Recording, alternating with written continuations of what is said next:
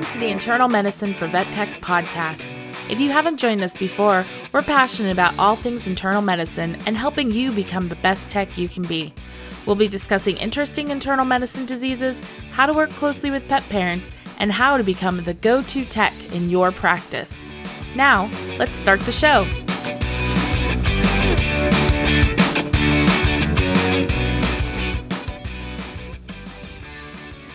Hey, welcome back, you guys. I hope everyone is recovering from food coma that you probably had from Thanksgiving. If you haven't listened to episode 7 yet, we did kind of split diabetes into, because once we recorded it, it was much longer than we anticipated. We like to try to keep our episodes around 45 minutes, and it was about an hour and a half. So we're splitting it into, this is going to be the second part. And I am very thankful this week that I am still joined with Jordan. Hello.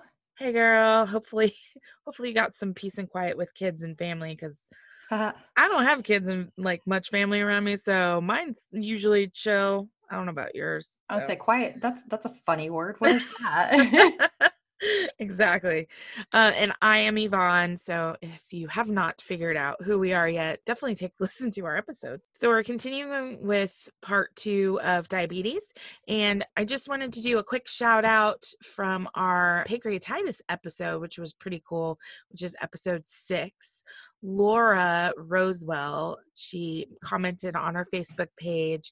She said, "Great episode, guys. I have 2 really awful pancreatitis cases in our ICU at the moment, so this is a well-timed episode.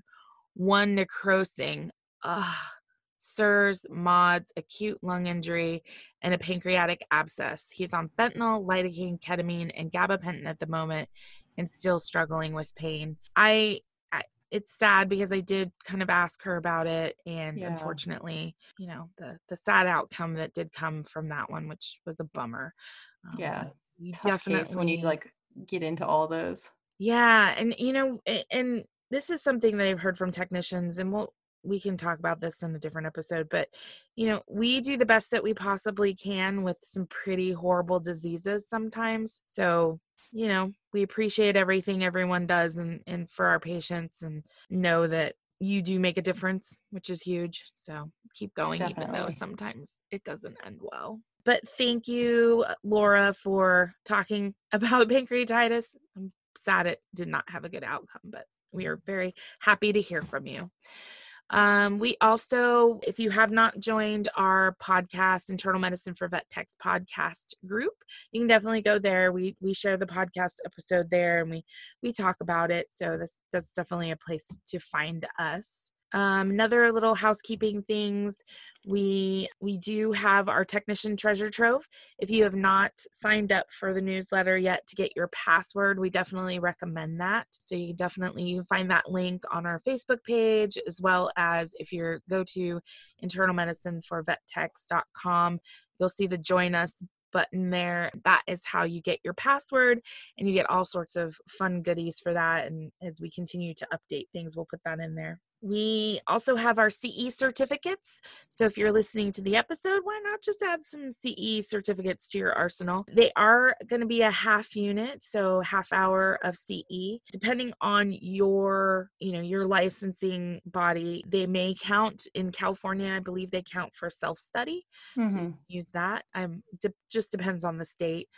And then remember, we do have transcripts, so you do need to answer some questions to get your CE certificate, and the transcripts are a really good way to kind of help search for answers. Anything else you can think of, Jordan, before we dive back into part 2 of diabetes? Nope. I mean, that pretty well covered it. So I think this part 2, we start off getting back into diagnostics. So that's where we're going to kind of restart this episode. Yeah, so definitely if you have not listened to episode 7, I would definitely recommend listening to that one first and then coming into episode 8. Otherwise, it may seem a little bit awkward because we do talk about the definition of the disease and everything. So again, we apologize that we broke the things up, but an hour and a half for Thanksgiving, we don't need to do. Well, and who can really discuss diabetes in only 45 minutes? Let's be real. This is very true. Yeah. All right, cool. Well, we're going to dive right back into the episode, and we hope you enjoy and have fun listening to it, the podcast on your way to work, or maybe, on a slower slower day at the clinic. I don't know if I don't think those exist, but sometimes you have time to listen to something, right? Yeah, let's dive back in. Kind of where we were leading to after your tech obtains your samples, what do you run off these samples? So full chemistry, electrolytes, CBC, T4, because they are exhibiting weight loss, ravenous appetite, spec CPL or FPL, just to kind of determine if we are positive or abnormal, or I think I prefer a number. So if that number is high for pancreatitis, I know the SNAP test just says abnormal or normal, but that way too, just your patient's probably a little uncomfortable if those are high or abnormal. Yeah, and also that's good for further monitoring, right? Mm-hmm. Like, is the pancreatitis getting worse? Is it getting better? So we like to have the number versus just abnormal. Yeah, us too. And then of course, ruling out you have those stressed cats with those borderline high high blood sugars of 250. You want to rule out diabetes by checking a urinalysis sample. So glucose urea in dogs occurs. So where they spill glucose into the urine occurs in dogs when their blood sugar's between 180 and 200. In cats, it's greater than 300. So you rule out that stress-induced hyperglycemia in cats if they're not losing glucose into the urine. Mm-hmm. So you do want to do that dipstick and see, okay, the dipstick's negative. The only thing is like urine. I recently was told, which is funny because it says greater than 300. I was recently told that some stressed cats can actually spill glucose in their urine to make it even more difficult. And I'm like, well, then how the heck, right? I was like, that's not fair. That's one of my diagnostics. Right. So that's my tool. Yeah. So they said fructosamine really is kind of the best way. And I was like, oh, okay. We'll talk about that. Yeah, I know we've had some clients that like will send a cat home with steroids and we know it's going to be long-term. We have clients buy like those glucose strips so then they can monitor kind of daily for a couple days or like once every couple weeks to see if they're like consistently spilling glucose. Yeah, sometimes my doctors will have them buy those at like I think you could just get them over the counter at like your local pharmacy, like CVS, and I think you can get them Safeway or whatever. Yeah, I'm pretty sure you can get them on Amazon now too, the ketone strips and the glucose strips. So good old Amazon. Yay. And then a urine culture too, just to rule out that UTI, because glucose in the urine does predispose them to infections. Yeah. Sugar's a great medium in urine for growing bacteria. Some of the other things too, of course, this is all like gold standard stuff, right? Like if your clients can't afford it, then do what they can afford. We'd rather treat and use money for treatment than diagnosis. But ideally, we would get an abdominal ultrasound too to look at, the liver. Like most of the times their livers are going to be big because of the glycogen storage and just inflammation and that kind of thing.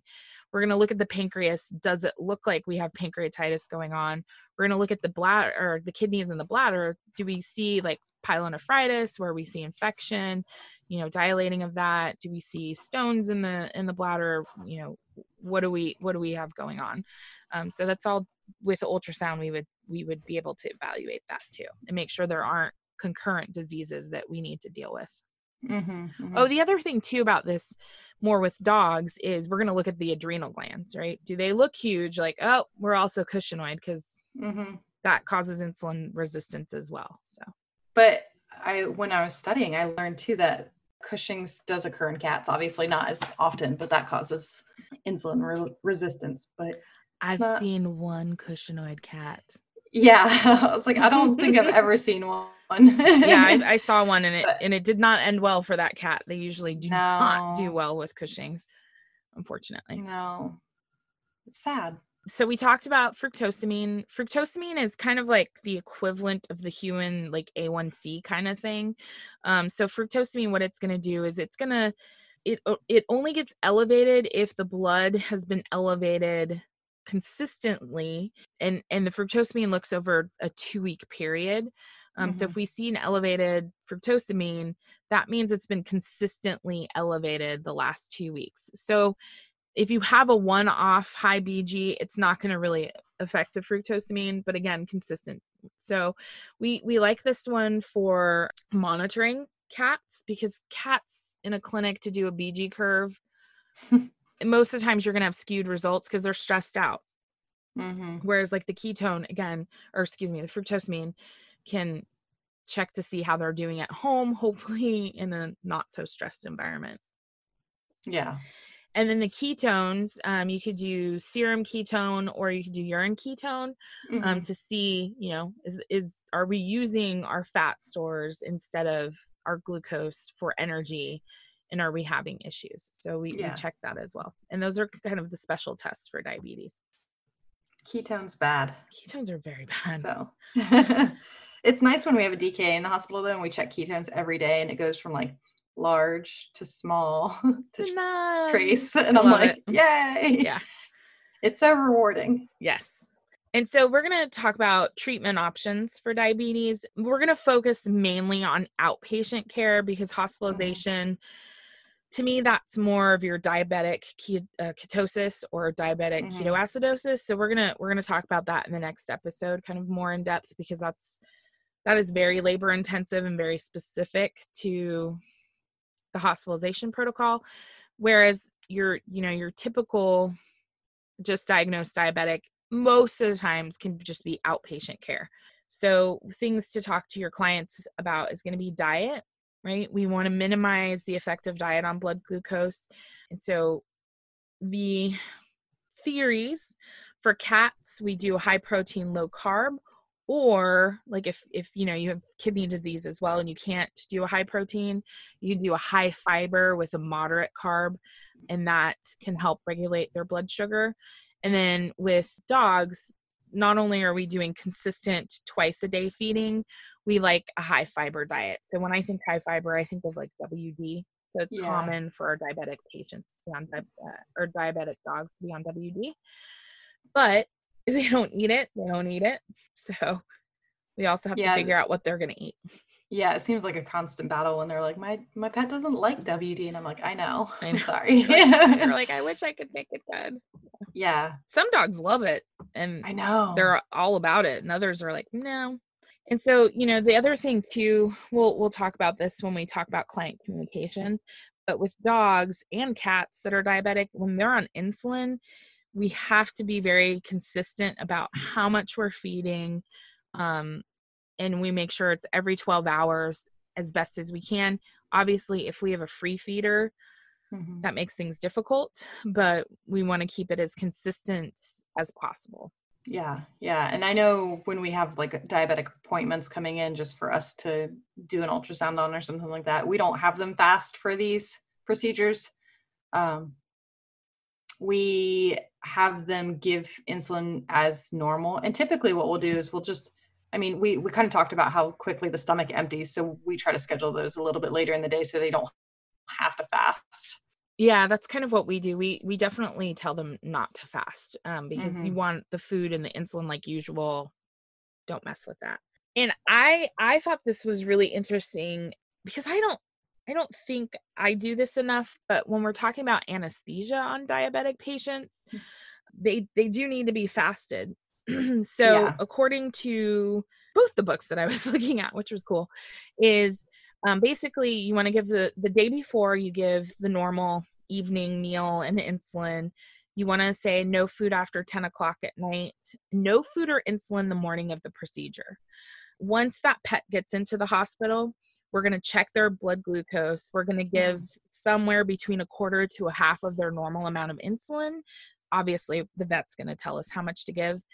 And then right before anesthesia, just check their BG, see where they're at. And then during the procedure, every 30 minutes, you just want to check their glucose to make sure we're not having too high or too low. And ideally, during the anesthetic procedure, we're maintaining our blood glucose between 150 and 250.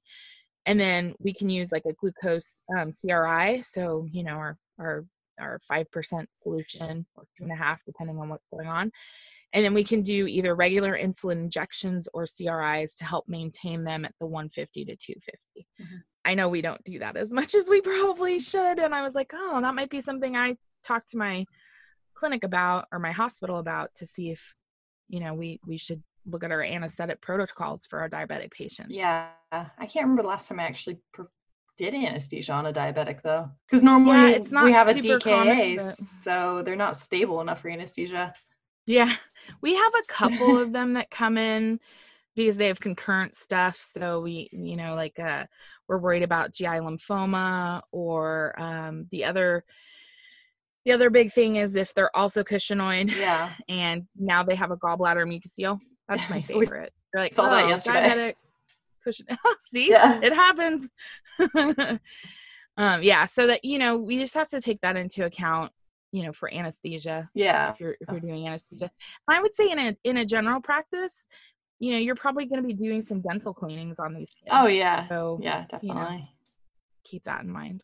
So I think for this disease, just diabetes in general, client education and just really communicating with the client what they should expect at home is huge. This is a really big part of these cases, is just client education. So clients really should understand that there is no cure for diabetes. So quality of life for both the patient and the client is important. Clients need to feel comfortable with what they're doing to their pet. And I think that's pretty important. I'm not sure. I wouldn't say euthanizing a pet just because a client doesn't want to give injections. That's a little absurd. But I do think that they need to realize it's pretty monotonous and pretty routine, that they need to be like twice a day, every day, giving injections to their pet, and then maybe even checking blood sugars pretty frequently. That I think that just needs to be communicated. Well, and I think, the educating that this isn't a one and done kind of thing, that like this is for the rest of the pet's life. They really need to be committed to doing that. So if you've got, and it's more so like your DKAs where you're about to drop a bunch of money for hospitalization, they have to understand that we're not fixing this. You need to be committed to doing the injections and the feedings, and understanding that you have to be home at a certain time every day to give the food and the insulin. Like, you can't just be like, whatever, I'm gonna go party after work. Or it does, I would say for some, you can get caregiver fatigue with diabetes. Oh yeah. And that is something that they need to also be aware of. Yeah. I would say for your straightforward diabetics, I wouldn't necessarily say euthanize them now, but like if you've got comorbidities going on, you've got a dog that, or a cat for that matter, that gets extremely aggressive for injections, that might be, a reason to euthanize. We had a pet, he was DKA, and the owners went forward with it, and he was a caution in the hospital for us. And then, within a month of being at home, thankfully it was a tiny dog. It's probably like a 15-pound dog, but severely bit the owner while giving insulin.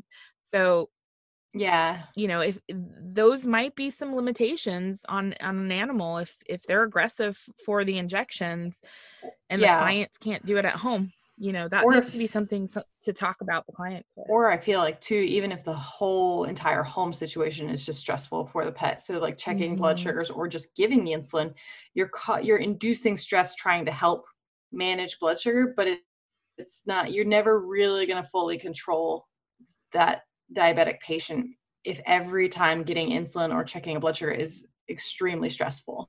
So that needs to be considered too, because dogs, it's forever.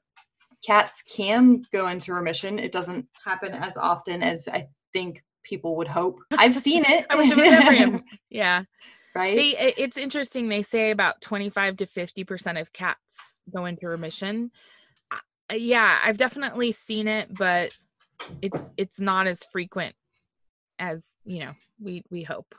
For sure. Yeah, I've had one dog go into remission. I've never had a dog go into remission. Yeah, and it was really funny because it was an employee-owned dog, and he had been diabetic for like 5 years. I'm not talking like Yeah. So we keep looking for the insulinoma. Yeah. We have yet to find it, but we swear it's got to be in there. It's been like 2 years now, and we're just like, Because what do they say for cats? Like "This- if cats are no." diabetic for a year or longer, then they're likely to never go into remission I think it's something along those lines because of the damage to to the the pancreas. beta Yeah, cells. exactly. Yeah, yeah. And then, so I think it's also important to just to inform clients that like, if you have a diabetic patient, your vacations are going to be different. You need to find either a pet sitter who's qualified or skilled enough to do it, or able enough to come twice a day at a specific time. Mhm. But boarding facilities, especially, again, this goes back to stress. If your pets get stressed out in a boarding facility, their blood sugars are going to be all out of whack. I mean, even you going on vacation Mhm. can kind of throw them out of whack. We've had several Yeah. previously diabetic patients come in DKA because their parents were just out of town, or they were just boarding, or they had a pet sitter Mm. and the dogs got super stressed out. Oh, So wow. Yeah. Yeah.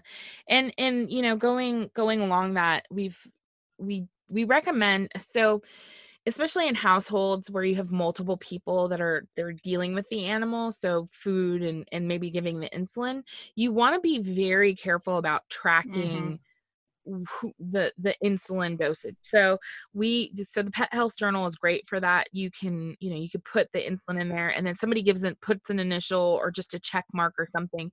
Because I've had it a couple of times where a pet comes in with insulin overdose Mhm. because a client, mom came home and fed the dogs and gave the insulin, and then dad came home and fed the dogs and gave insulin, right? Because dogs don't tell you all the time when they've already Yeah. had They're like, dinner more or breakfast. food. Yeah. So that's something, to make sure that we keep track of. And they can also track, how is the thirst and the Mhm. urination and the hunger, and see if we can keep that quality of life good. So keeping track of that's great. And then they can bring it with them to their appointments and discuss it with them. Yeah. Well, You need to be discussing that during yeah. appointments. And So follow-ups are important, and this is important for clients to understand too, that the first few months of a new diabetic are not just like you're going home on 5 units of insulin twice a day, see you back in a year. That's not it needs to mm-hmm. be informed to them that we like to start out low on the insulin dose. We like to check this once your pet is more stable and relaxed and back in their normal environment. And we're likely going to have to make adjustments to these doses. So rechecking until that glycemic control is well established. Ideally, Mm-hmm. rechecking that once a week. And then, of course, like I said, keeping track, or like Yvonne said, keeping track of the PUPD if they think that their pet is gaining back some weight that they may have lost, that their appetite's normal. Mm-hmm. And then once we kind of reach that point, it's still not over. They're still going to need to recheck every couple weeks to every couple months, hopefully, is ideally where you'd like to land, every couple months. But sometimes that's still too much for clients. Yeah. Yeah, it was interesting when I was reading it in the endocrinology book. They were saying once a week until the, control happens. Then at about 6 to 8 weeks after, and then 10 to 12, then 14 to 16, and then every 4 months. And I'm like, I work in internal medicine and I don't think I do it that frequently. Now, some of them, yes, but I think that's a gold standard treatment. If you've got a client who has pet insurance or has a lot of money, or they just want to make sure they follow it to a T, that might be something that's recommended. But if not, you make adjustments, right, to what they're able to do, and also, monitoring for that, the control that needs to be there. So we have the journal. So we talked about that. So tracking your insulin dose, especially if there's adjustments, right? You can have the owner keep track of like how their pet's doing after an adjustment. We have the options of the syringes, which is most of the times I think what we're used to. There's also the new insulin pens. So I think Vetslin makes the insulin pens. So that's an option, especially I just had this last week. I had an older lady, she's like in her 80s, and this is her little friend dog that she likes, but she doesn't feel comfortable with syringes, so she wanted the insulin Mm-hmm. pens. Cool. Well, we'll get you the insulin pens ordered up. Sometimes we just do what we need to for them. We're monitoring water intake, urination, and energy level, right? Once they get feeling better, hopefully their energy comes back and they feel like they can be more normal. Yeah. And then we talk a lot with our clients about if they're comfortable checking blood sugar at home. Because like you said, gosh, at the beginning, that pets are just more comfortable at home. Their blood sugars are going to be not falsely elevated, but stress related elevated in the hospital when trying to do those blood sugar curves in the hospital. So I made a couple handout sheets for spot checking before Freestyle Libre. We will modify those and try to get those up in our technician treasure trove to use. And then of course the continuous glucose monitors, which are extremely helpful, but from what I read, they are more useful in dogs, or like more accurate in dogs than cats. They stay on longer. Yeah, I know for now, I think they're working on it, but technically they're just for humans. So they're working on getting the veterinary one, which I think is going to be huge once it actually happens. But we've been using them on we've done both. We've done for hospitalized patients as well as outpatient. And the one thing that I will say about them is if you've sent them home with a client but you've never looked at the packaging that comes in there, I'll upload the handout that I just created for it. There is a booklet in there that talks about how to manage your blood sugars using the information you get from the Freestyle Libre. The problem with that is it's geared towards humans, and it talks about adjusting doses and keeping it in a specific blood sugar range. When you're talking to your clients about this, just either take that information out or just let them know, do not change doses. This is geared towards humans. Don't use this information, because when we first started using them, we had these clients calling and they're like, "Oh my God, my dog's sugar is above 280. What do I do with his insulin?" And we're like, "Well, nothing. That's a great number." But the problem is in the literature that came with the monitors, it talks about that's too high and that you need to adjust dosage. So just be aware of that. And like I said, I'll put in the technician treasure trove the handout that I created for the Freestyle Libre specifically. Yeah. And I do think those are, they're great. I think those are great, especially for clients. I mean, I feel bad as a technician just poking a pet every 2 to 3 hours in the hospital, let alone being an owner who has to poke them twice a day normally, and then poke them every 2 hours for 10 hours, 12 hours. So I think it's pretty good. I will say that it's pretty important to inform people that when you get the 14-day sensor, to inform them that it doesn't stay on for 14 days, because it's geared towards humans, but they're not made for dogs and cats to really stay on for 14 days completely. So I try to tell people that those are good, usually between 5 and 10 days.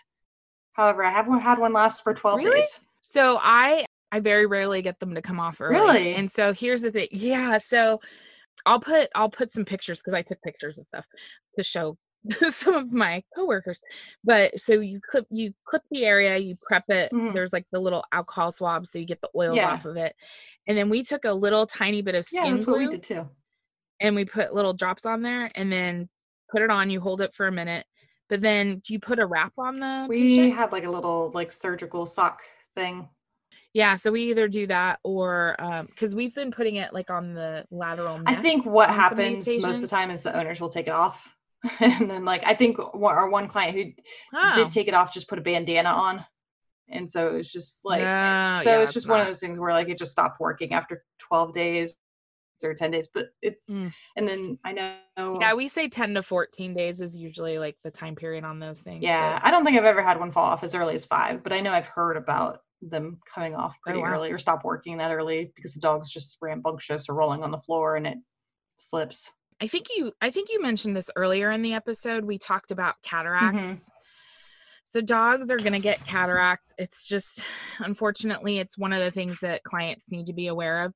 And the reason for that is the insulin can cross the blood aqueous barrier in the eye, and then it deposits within the eye and causes lipids to attract to that area. So that's, unfortunately, we're going to get cataracts for these guys. You can depending on the client, they're really concerned about it, it's really bad, they can go to an ophthalmologist. Did have one of my clients actually do that and have surgery to get the cataracts removed, but it's not cheap. They're also diabetic, so you do have some higher risk with anesthesia. But I mean, it's an option, especially if you've got insurance again and things are covered. That's a great option, just because it is cost prohibitive for a lot of clients, but it's something that can be done. Just throwing that out there. Yeah, I think we've had several clients do it, just mostly with the patients who just don't do well being blind. But unfortunately, we did have one, like, after she had cataract surgery, we could not get her back to like being well regulated. And so she was euthanized shortly after. Interesting. Like, she developed pancreatitis and it just got really bad. Her eyes look good. Yeah, unfortunately, anesthesia can sometimes upset the pancreas. Slightly. So it's all that fun business.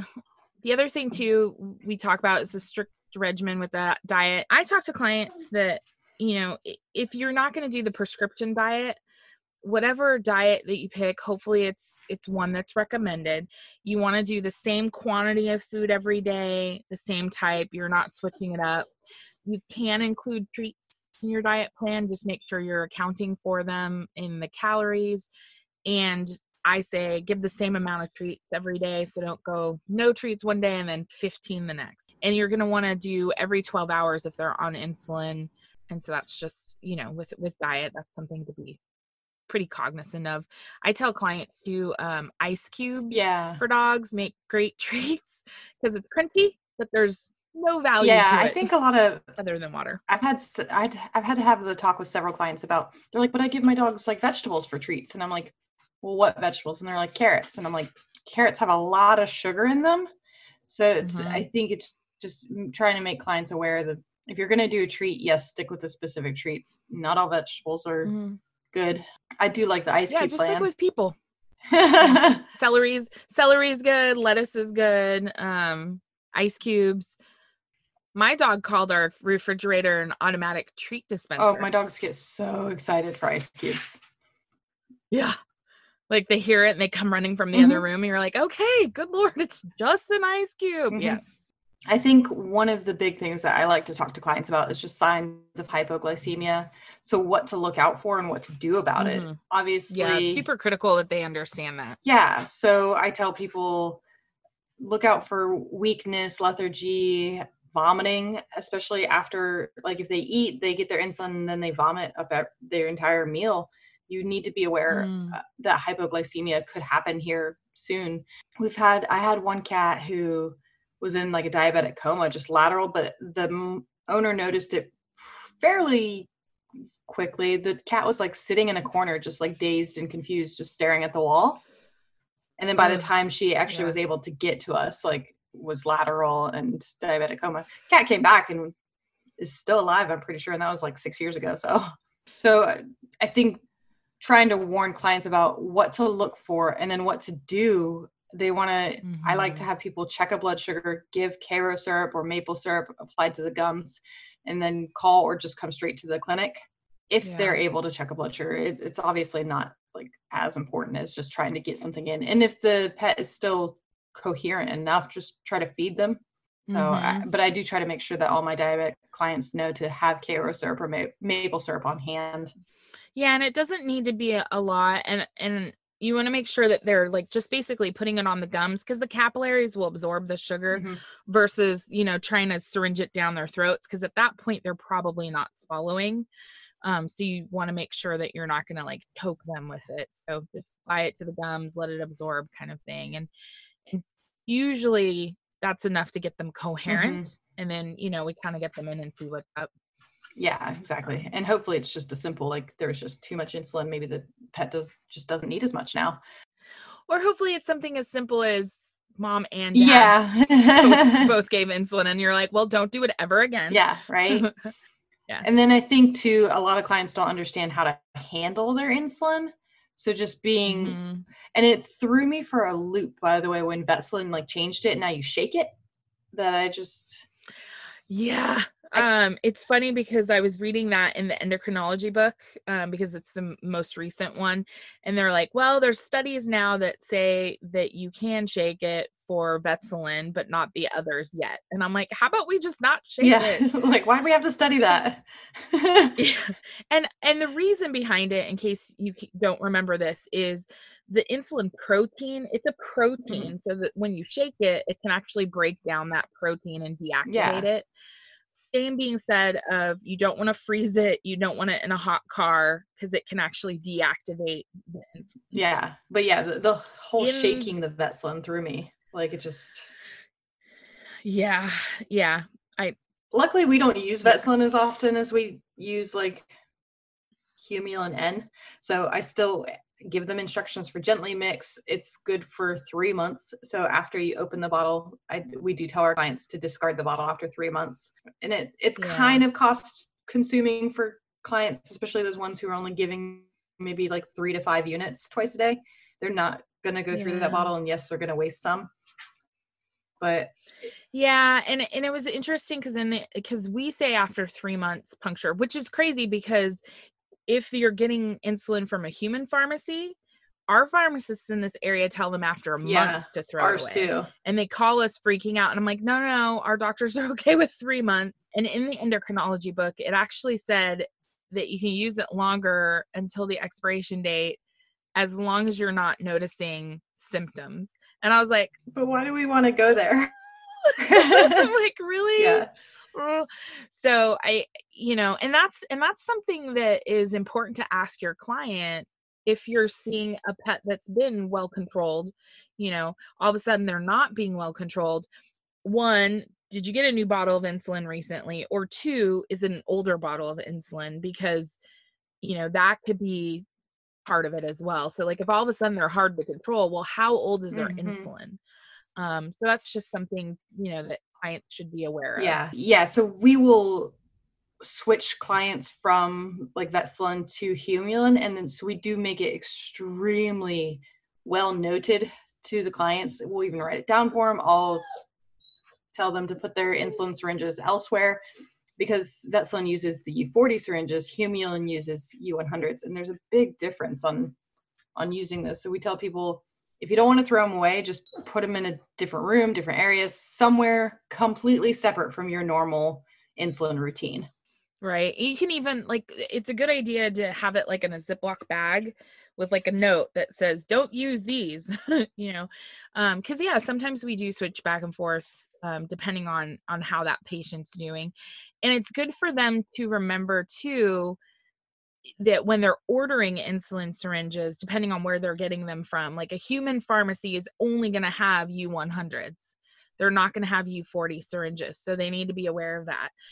If they're doing Vetselin, you say like Chewy.com or, one of the other online pharmacies, they're going to have the U40s, because U40 is veterinary only. So that's just, it's one of the things that they have to be aware of, because if you're giving like, let's say you're using a U100 insulin, and then they accidentally use a U40 syringe, you're going to give about 2.5 times the amount of insulin for the same unit number. So you're going to give 2 units with a U100.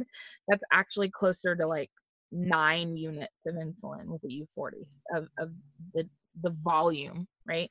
So you just want them to understand that they're going to overdose their pet if they go from a U100 to a U40, or the opposite being true, said, if they're using a U40 insulin and then they all of a sudden get a U100, they're going to be underdosing their pet. So just making sure that they know to look at the insulin syringe and make sure that it's the right one. Ideally, they're doing that, each time they get new syringes, kind of thing. Yeah. And I think training sessions are important too, especially when you have those like not well-regulated ones. What I like to do is I have the client show me how they give the insulin. I'll show them first and then I have them show me. But I had a client once who the dog just wasn't well-regulated at home. But when we would do in-clinic blood sugar curves, the curves were great. But the dog was still very PUPD at home. So what she was doing when she showed me, she would pinch the skin and then she would go straight down with the needle. So it was almost like needle just wasn't getting sub-Q. It was more of like a dermal dose of insulin, because she would just pinch it and then, just go straight in. But she also preferred the shorter needles. So it was very interesting that it took a lot of demonstrations to kind of show her how to go in at an angle and not go straight down like into, because it was very unusual, I think. And then I think too, a lot of people, I know when I learned how to give insulin, times have changed, because we would give it up in the scruff a lot, and now I like to give it between the shoulder blades and the hip bones, like on the flank area. I feel like it's absorbed better versus up in the scruff. It doesn't get absorbed as well. Interesting. I don't know if there's studies on that. I should look that up. Yeah, I'd be interested in seeing that.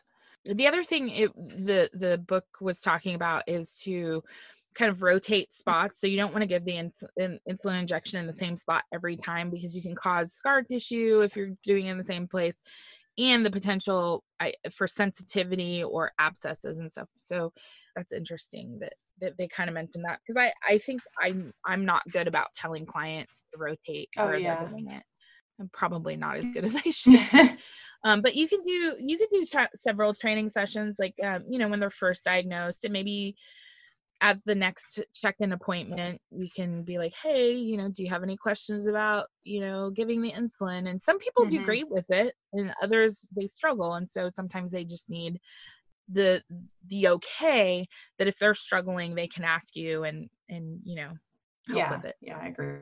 And most pets, I think, they do tolerate it really well. They're really good for the injections, most of them. But I think clients freak out way more than they need to. And a lot of times I tell them, I'm like, you're probably more nervous about it than your pet is about it. And they're going to notice that you're nervous. So try to relax, try to get into that happy place. And I always tell them, I'm like, pretty soon you're going to be better at this than I am. And I was like, so, it's a learning curve. Just be okay with that. But there are some patients that, aren't so good for it. Yeah. And so I do think it's okay for you to tell your clients if their pet might need a muzzle or an e-collar or some other way to not get bit while giving the insulin. But then that kind of goes back to good quality of life for the client and the pet.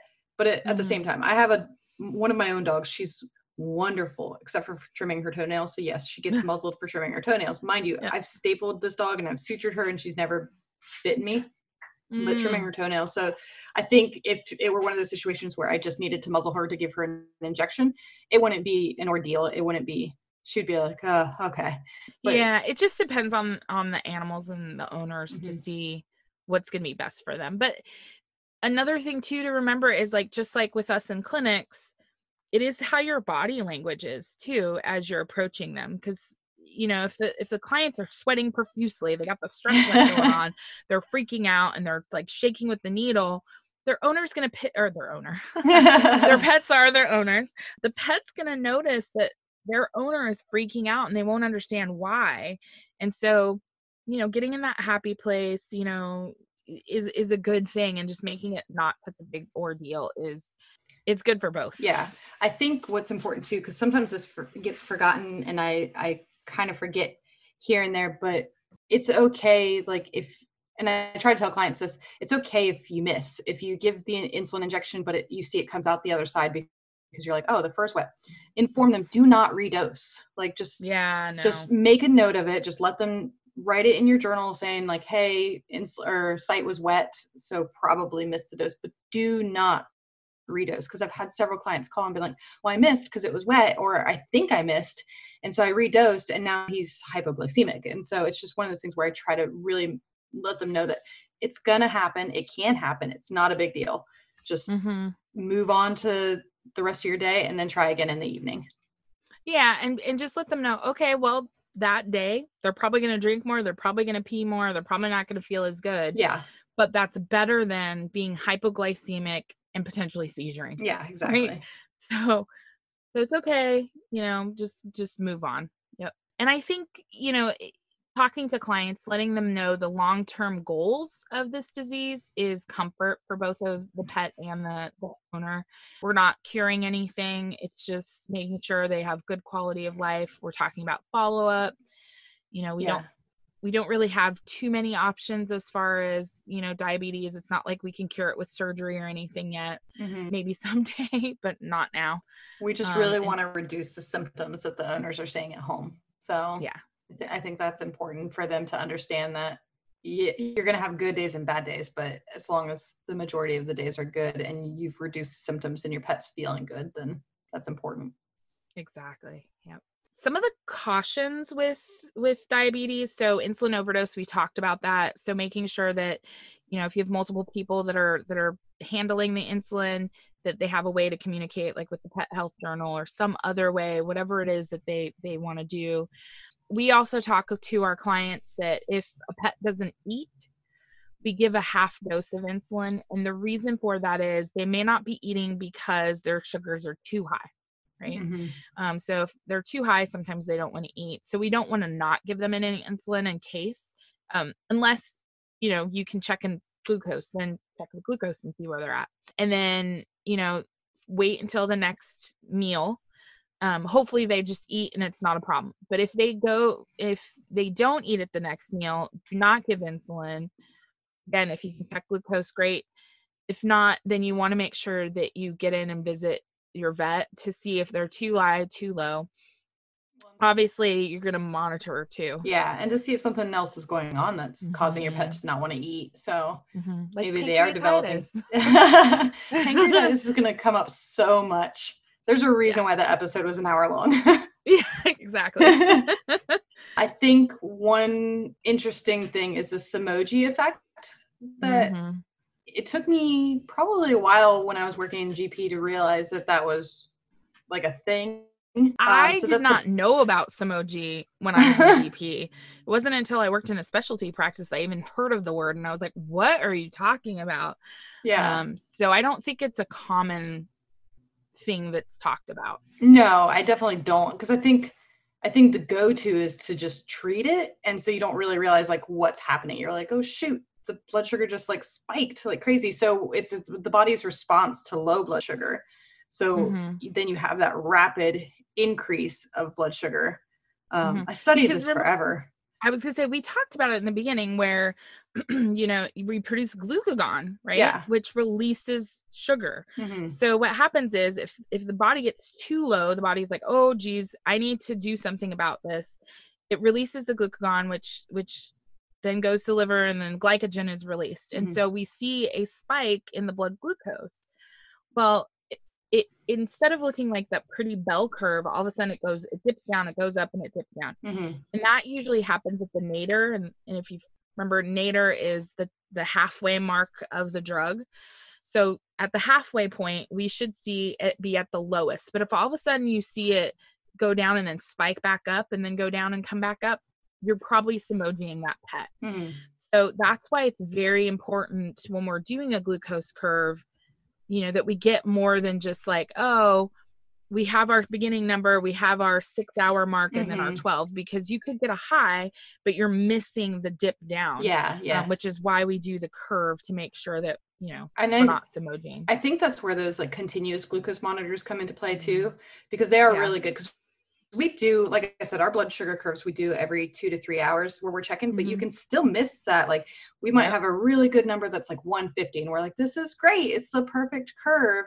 And then maybe it just dips a little bit lower, but slightly, not like scary. And then all of a sudden we're back up at 400, and we're like, what the heck? It's only been 2 hours. But it's just, it's the Somogy effect. Yeah. And so basically what happens if you see the Somogy, that means we're giving too much insulin. So that means we need to back off. So the problem is, if you're not catching that dip down and you just see the higher number, doctors may say, oh, we need to increase our insulin dose instead of decreasing it. And then that's when a lot of times we'll get them in our clinic. They've been difficult to regulate, but really what's happening is we're Somogying. So a lot of times what we do is we back them off their insulin and then kind of creep back up to see where is a good level. So it's just one of those things that you kind of have to be aware of, and clients not so much, but most of the times it's us in the clinic that needs to understand it. Yeah. And I think that's just like the technician side of it. Like we've definitely seen that where we have like a 5 kg dachshund come in and they're on 11 units, and I'm like, why? But they're unregulated, and And then we do the same thing. We just back them off a little bit, and turns out their real dose should be around like 7. And it's because they were Somogian. Well, and the other thing that we need to remember is insulin needs can vary over time, right? If you've got more stress, if you've got inflammation, if you've got a concurrent disease going on, you may need more or less insulin based on what's happening within the body. And that's part of the reason why when we first diagnose them, we start off low because the body needs to be like, oh, hey, there's insulin in my body again. What do I do with it? And so it is the body's way of figuring out what needs to happen, plus, other things that are going to affect how much blood sugar there is. So it's not a static set it and forget it. It really is. It's an art. Yeah. It is an art to be able to manage that. Well, and I think too, it's just a matter of like those blood sugar curves. You just don't always see where the low really is. So I think that's where, like a continuous blood glucose monitor really comes into play. And like you said, even when they get out of the hospital, if they're DKA and then they go back home, we start them low because once they get into their normal routine, there's less stressors on their body. So we know that their dose adjustment might not be as much as it would have been in the hospital. So it's the tip of the week. So this week's tip of the week, we kind of have a couple of them, just because we can't make up our minds. So the first one is going to be the Technician Treasure Trove on the website. There, again, if you haven't joined our newsletter list, we definitely recommend it. Once you sign up, you'll get the password for the Technician Treasure Trove because it is a password protected, because we don't want just anybody getting all this amazing information that we but it is password protected. So sign up for the newsletter. You'll get the password. You can use it as many times as you want. So definitely save the password, save the website. And that's where our client handouts are going to be. We'll make sure that we get up there for the continuous, the Freestyle Libre, so the continuous blood glucose monitoring. Jordan, we're going to create a really cool handout as far as like getting blood glucoses on pets at home. The other part too, that is part of the tip, I don't know if we talked about this, but if you have not visited the Vetselin website, so vetselin.com, I definitely recommend it. There's really cool, there's really great information for pet owners on there, for dogs and cats specifically. There's also, I believe they have an app where clients can track insulin and blood glucoses on there, which is really cool. And then AlphaTrack has a really interesting website as well that has information. So just using some of that for your pets and your clients is really good. So tip of the week is, I guess, using your online resources wisely. Yes. The Tech Treasure Trove is, I feel it's going to constantly evolve. So definitely sign up for it. Yeah. And we'll just add as we kind of go. And now for the question of the week. So our question of the week this week is there something about diabetes that you'd like to know more about, or even something that you learned today that you didn't know about diabetes? I know upon research, we've learned a lot recently. I feel like it's an ever-evolving learning curve. So much so. Everything's changing so frequently because, like I said, since I've been to tech school, it's very different than what I learned so many years ago. Right? I feel it it's funny that you say that. Is I remember in tech school, my lowest grade was in body systems, which is ironic because that's what I basically do now. Like it was all endocrine. That's how the website's formed. And I'm like, that's really funny that is what I know the most about now. It's pretty, I gotta say though, since tech school, I've definitely become more apt to learning like about just more details about anatomy and physiology that I didn't really care to know about before. But now that we see so many intricate diseases, I think it's interesting to know. So overwhelming in tech school. Oh, definitely. Right? I was like, feedback loop. I'm like, what the hell's a feedback loop? So Well, and honestly, in tech Yeah. school, I was like, I just want to start helping dogs. Why do Can I need start to? with the basics? Yeah, right? I just want to do cool things like draw blood. Yeah. Now I can read the Small Animal Internal Medicine for Vet Techs and Nurses book and feel, I'm like, oh yeah, I saw that dog that had that disease. Oh yeah, I saw that cat that did that. So Exactly. It I is think nice that to put helps too. oh, definitely. To put a patient with a disease makes it way easier to understand because you're like, that's why they're PUPD. Like, Exactly. Oh, that's why that happened. Yeah. yeah. Those are my So. favorite moments. I had so many of those moments when studying my test. Oh, yeah. And it makes it easier too to study. Like if I could put a patient with a disease, it made it so much easier. Yeah. So the question of the week was, is there something about diabetes that you'd like to know more about, or something that you learned during this episode that you didn't know before?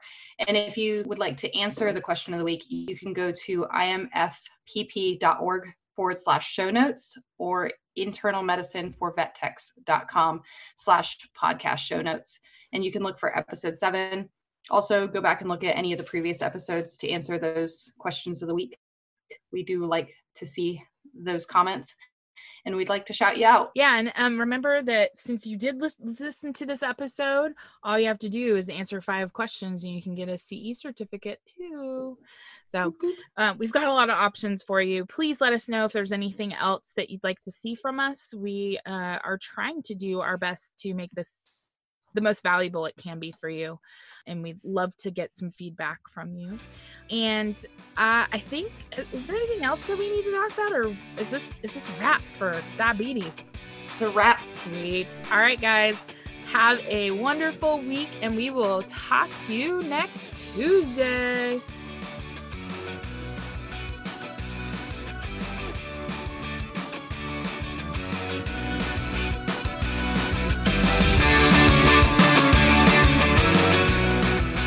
Thank you for listening to today's episode of the Internal Medicine for Vet Techs podcast. If you like what you heard, we'd love for you to share with someone you think might enjoy the podcast, and make sure to subscribe so you never miss an episode. Want to give us a boost? Please leave a review on iTunes or your favorite podcatcher, and we'll be sure to say thank you. Find out everything about us at internalmedicineforvettechs.com. Talk to you next week. Bye.